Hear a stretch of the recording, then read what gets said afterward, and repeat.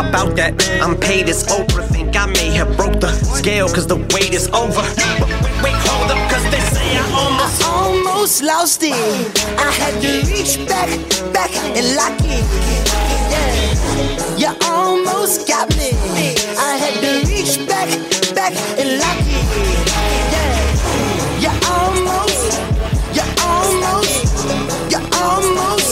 but I got it. You almost. Hello, everybody, and welcome to a brand new episode of the Slasher Sanitarium. Thank you to that truck for driving by right when I was doing my intro. I know some of you might have been a little worried about the fact that there wasn't a new episode last week. Well, that was because on the Rundown Wrestling Network, the other podcast network I work on, it was everyone's turn to get their second shot, and this week it was mine. So I am finally kind of out of the woods on the side effects, and I'm feeling pretty good. So let's go ahead and get into this. Episode 5. This one is called Family Tree. We take a trip around the house hearing some whispers, and we find Tyler in the kitchen getting some water. He hears the whispers this time and starts to follow the noise. He grabs Kinsey, who also can hear the whispers, and they go to the piano. They open it to find a key inside. Bodhi arrives, and there is a G clef on the key. I know that from middle school music class. He grabs a chair and says there's a brown box in the top shelf with the same sign on it. But you had to grab a chair, so I guess he's just free to, climb up on these fucking shelves at any point in time, huh? Great. So, they pull it down into a music box. They open the music box, and all it is a music box. There's just a little ballerina twirling around and nothing else. Tyler asks what it means, that they can all hear the keys now, and Bodhi says that they all can be protectors of the keys, and the well lady can't take them from it now. That's a huge leap in logic, that just because these two can hear it now, that they're protectors as well, or that you're a protector for that matter. But then again, Georgie's actor, that's probably why Pennywise ripped your arm off, bro. Huge leaps in logic. Kinsey says they have not seen her in 2 weeks. Bodhi says, Bodhi shows that he's been wearing the keys on a necklace. Tyler gives Bodhi the ghost key and the mirror key, and he gives Kinsey the mirror box key. He keeps the head key for himself. Tyler tells them all to consult with each other if they're going to use the keys. Kinsey tells him to shut his mouth and stop giving orders. Tyler then starts to mumble, and we can see that he cannot open his mouth. Kinsey says, "Tyler, slap yourself in the face," and he does it. She then says, "Tyler, open your mouth." He takes a big gasp of air. Bodhi says, "Kinsey, do a backflip," but she doesn't. And he determines that because Kinsey put the key into the box, she's the only one that can control people. She tells Bodhi to pick his nose, and Tyler closes the music box. And they all fuck off as Bodhi is happy he is not alone anymore, and now has the rest of his family as protectors of the keys. This is an interesting key because everything else so far hasn't needed another thing other than oh, well, you have to put the key into this specific door or into these specific things. This is the first time where it's been a mobile thing. You can just take the key anywhere and find a mirror and slap it in there and you're good. Or, the head key, you can just find somebody's neck and biggity bam, you're in their head. So it's a little weird that it's this is specifically, I guess the ghost door is just that door as far as we know so far. But, yeah, a little odd, but sure. Also, it's one of the ones where it's it's not quite as literal, where it's okay, it's a music box, but why does that translate into controlling the people around you just by talking? Weird, but yeah. I mean, this is a show that somebody lit themselves on fire by inserting a key into their chest, so I guess I shouldn't think too much about it. Tyler walks in to find Nina staring up into space, and she says she's not been able to sleep lately. She says a bunch of dudes have been around, not in her vagina, but to check out the stove, but they can't find anything wrong with it. She asks about Tyler returning to the hockey team, and he says he's not going back because he was fourth line and wasn't getting any time on the ice. Kinsey steals Nina's toast, and Bodhi says hi and bye. That was super nice. I'm not sure why everyone is like rushing out the door here, or if they literally like just walked in on Nina standing there and were like, whatever, I'm not dealing with this. But, you know, she walks outside and sees Bodhi coming back from the shed, and he grabs her other piece of toast as he fucks off to school. We don't get what he was doing out there in the... Oh, no, wait, yes, we do. Never mind. I thought for a second, and then... Yeah, never mind. So, yeah, it actually is important that he ran out to the shed first before heading to school. We then get the opening shot of the splattering. And we have Kinsey walking up to the dummy and getting soaked in blood. This is the start of the movie? I thought, like, they've been working on this for a while.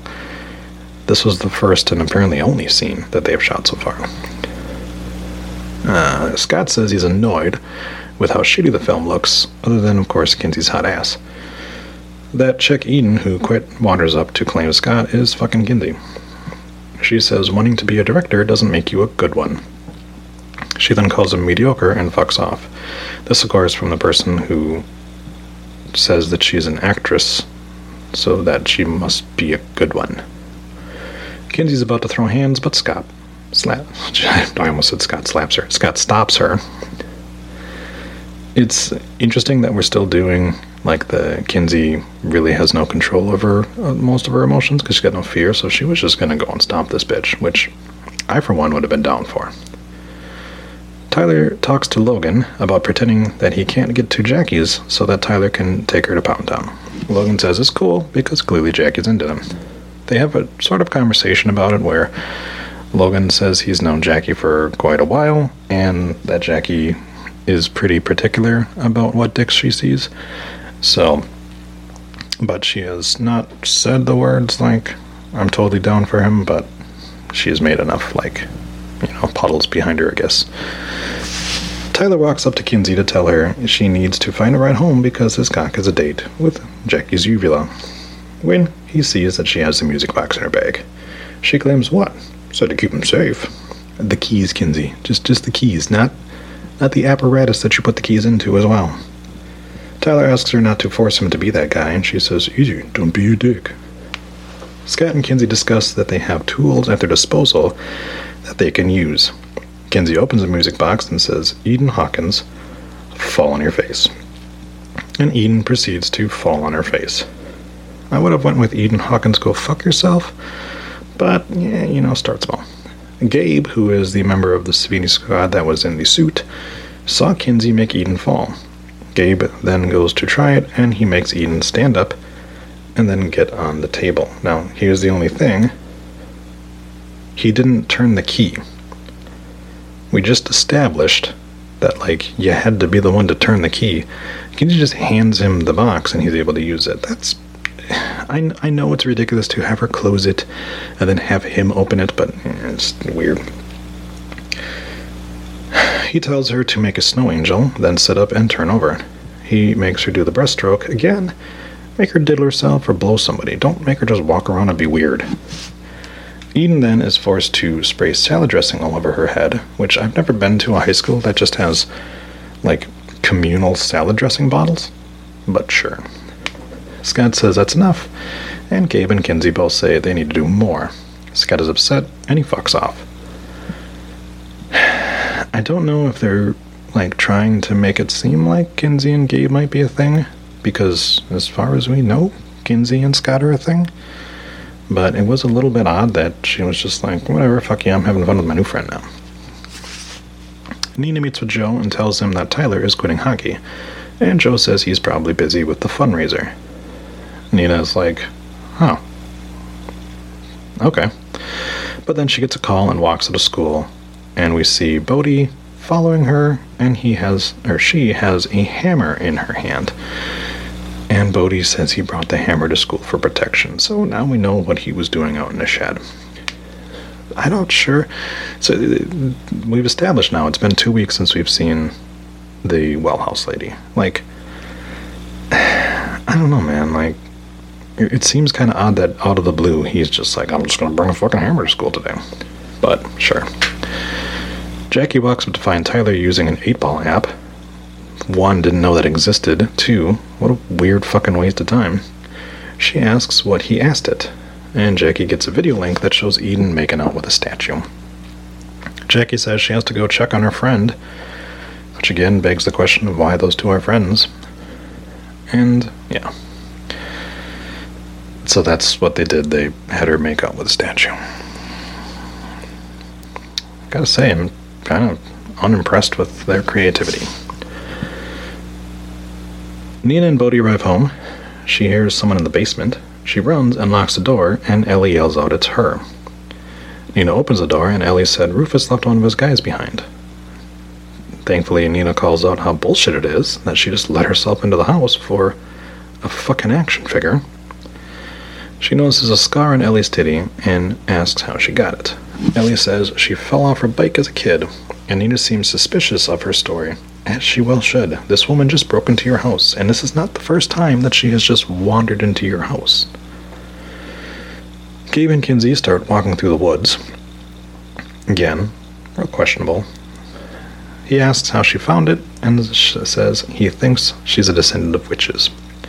Kinsey asks why Gabe transferred to Matheson, and he says his parents are getting divorced and he is getting passed off so his mom can go fuck a bunch of dudes. Gabe then fucks off as Kinsey arrives home, and Tyler opens the door saying they need to talk. Tyler tells her to give him the key.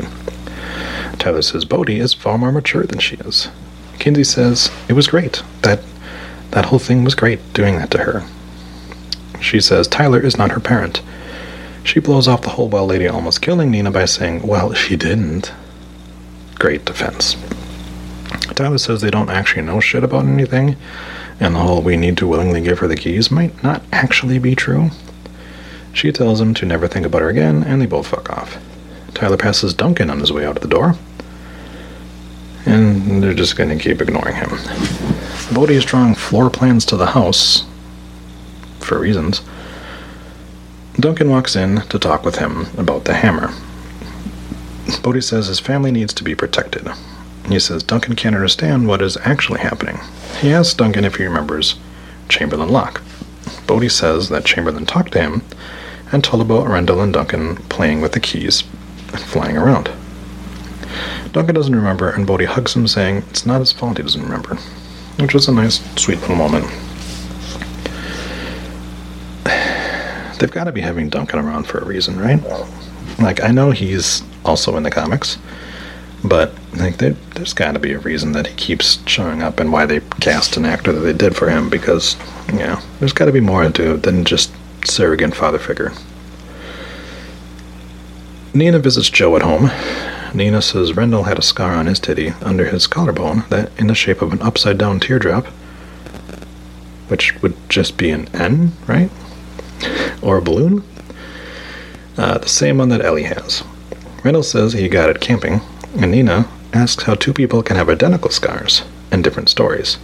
And Joe says, well, what does it mean if two people have identical scars and their stories don't match? And he was like, oh, well, Ellie must have lied. Or maybe Rendell lied. Or maybe they both lied.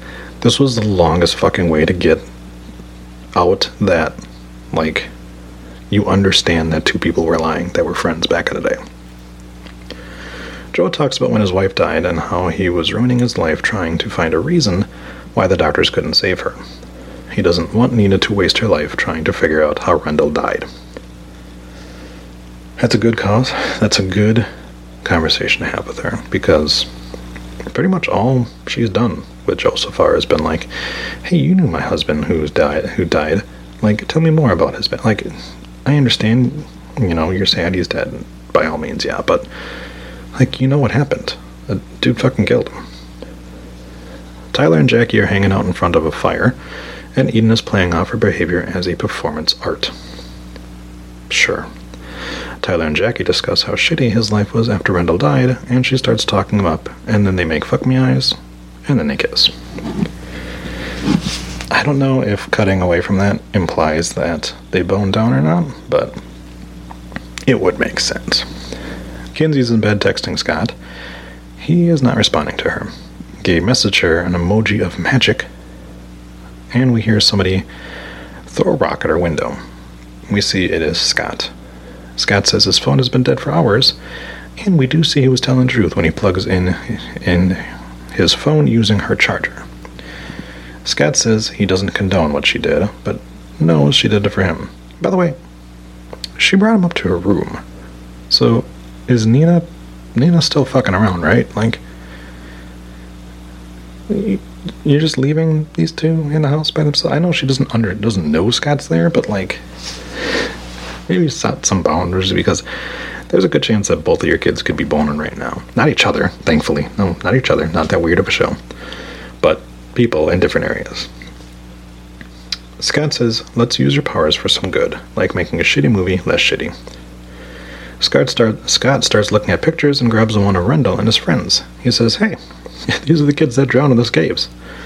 He says he saw an article about it, and Scott and Kinsey hug and kiss, and he fucks off, which I don't know why she didn't just invite him upstairs. Nina arrives to see if Ellie is home, and Rufus answers the door. Rufus says, I'm not supposed to tell people when I'm home alone, which is the perfect dialogue for that. Nina asks him to tell Ellie she was by, and Rufus says, should I tell you seemed upset? Nina asks him if he got the action figure he left at her house, and Rufus says, no, all my troops are present and accounted for. So finally, Nina gets pissed enough to know that she's been fully lied to by Ellie, and that Ellie should not be trusted. Nina gets back in her car and gets a voicemail from Joe saying he just saw something he cannot explain and he needs to show her. Kinsey is waiting up and Tyler arrives home. Kinsey yells at him for coming home late. Tyler says, you told me to stop worrying about you. So, fuck you. Kinsey explains that the 3 kids who died in the caves were Dad's friends. They hear another key whispering out to them, so they go outside and into the cemetery. We see that one of the graves has a vase on it. Kinsey grabs a vase and breaks it instead of, turning it over and getting the key out. Like, it's just a little key. You probably could have fit your finger in there, first of all. Second of all, just turn it over. Why break shit? The key has a flower on it, which Kinsey calls a starfish, because apparently she must have knocked out a couple brain cells when she was in her head last time. Tyler says, I wonder where we're supposed to put that. Maybe the glowing keyhole on the tree. We do see that a tree nearby does have a glowing keyhole in it. No, it can't be that. Kinsey says she wants Tyler to be with her, and Kinsey walks up to the tree and uses the key. It causes a bunch of glowing paint jars to come out of the ground, and Kinsey grabs one of the jars, and it's a memory of Rendell flying. So these are all stored memories in paint jars. Not just any stored memories in paint jars, they're Duncan's memories. We see Duncan use a key on himself to change his appearance. Don't forget that one later. Tyler is watching a memory of Rendell running up and punching some dude. Tyler says the other kids on the ground, they're the kids that drowned, but they didn't. Because them 2 kids, they dead. And a third one just got killed by Rendell. So, I'm ashamed to say this took me a little bit too long to put together.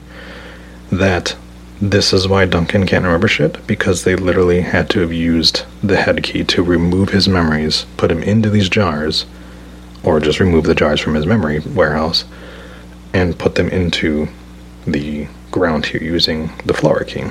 That's really fucking cool, but it also means that they can be put back in. So I'm anxious to see if Duncan is going to get his memories back and is going to be a bigger part of this.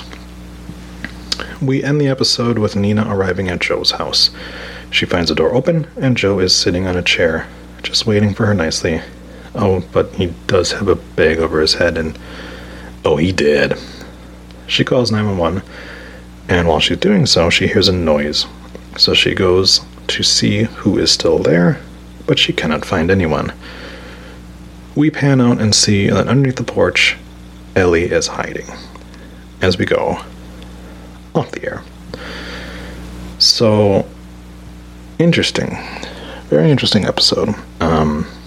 I like that we're starting to get into this now. We're 5 episodes into this season, so it definitely needs kind of a pickup here. And this is a good way to jumpstart it, because now you've got another father figure for Tyler that's dead. First his original father, now Joe. You've got now Ellie, who has a connection to the family with Rufus staying there, and Nina, who clearly both know that each other aren't great. So it'll be very interesting to see. I liked Joe as a character, but I totally understand why you use him the way that you do. Didn't get anything from the Wellhouse lady, as far as we know. Didn't get anything from oh fuck, what's the dude's name? Jesus Christ. From the guy who killed Rendell. Haven't heard anything about it. We didn't even get like he escaped from jail or whatever that, which you think that they would tell the Locke family. Like, hey, by the way, that dude that totally killed your dad, he might have escaped, so be on the lookout for him. But then again, I guess we don't really know if that happened like concurrently to this or not, but either way, very interesting episode. Very excited to see what else is to come, and I'll be back again soon with another one. So I'll see you in the next one. Bye bye.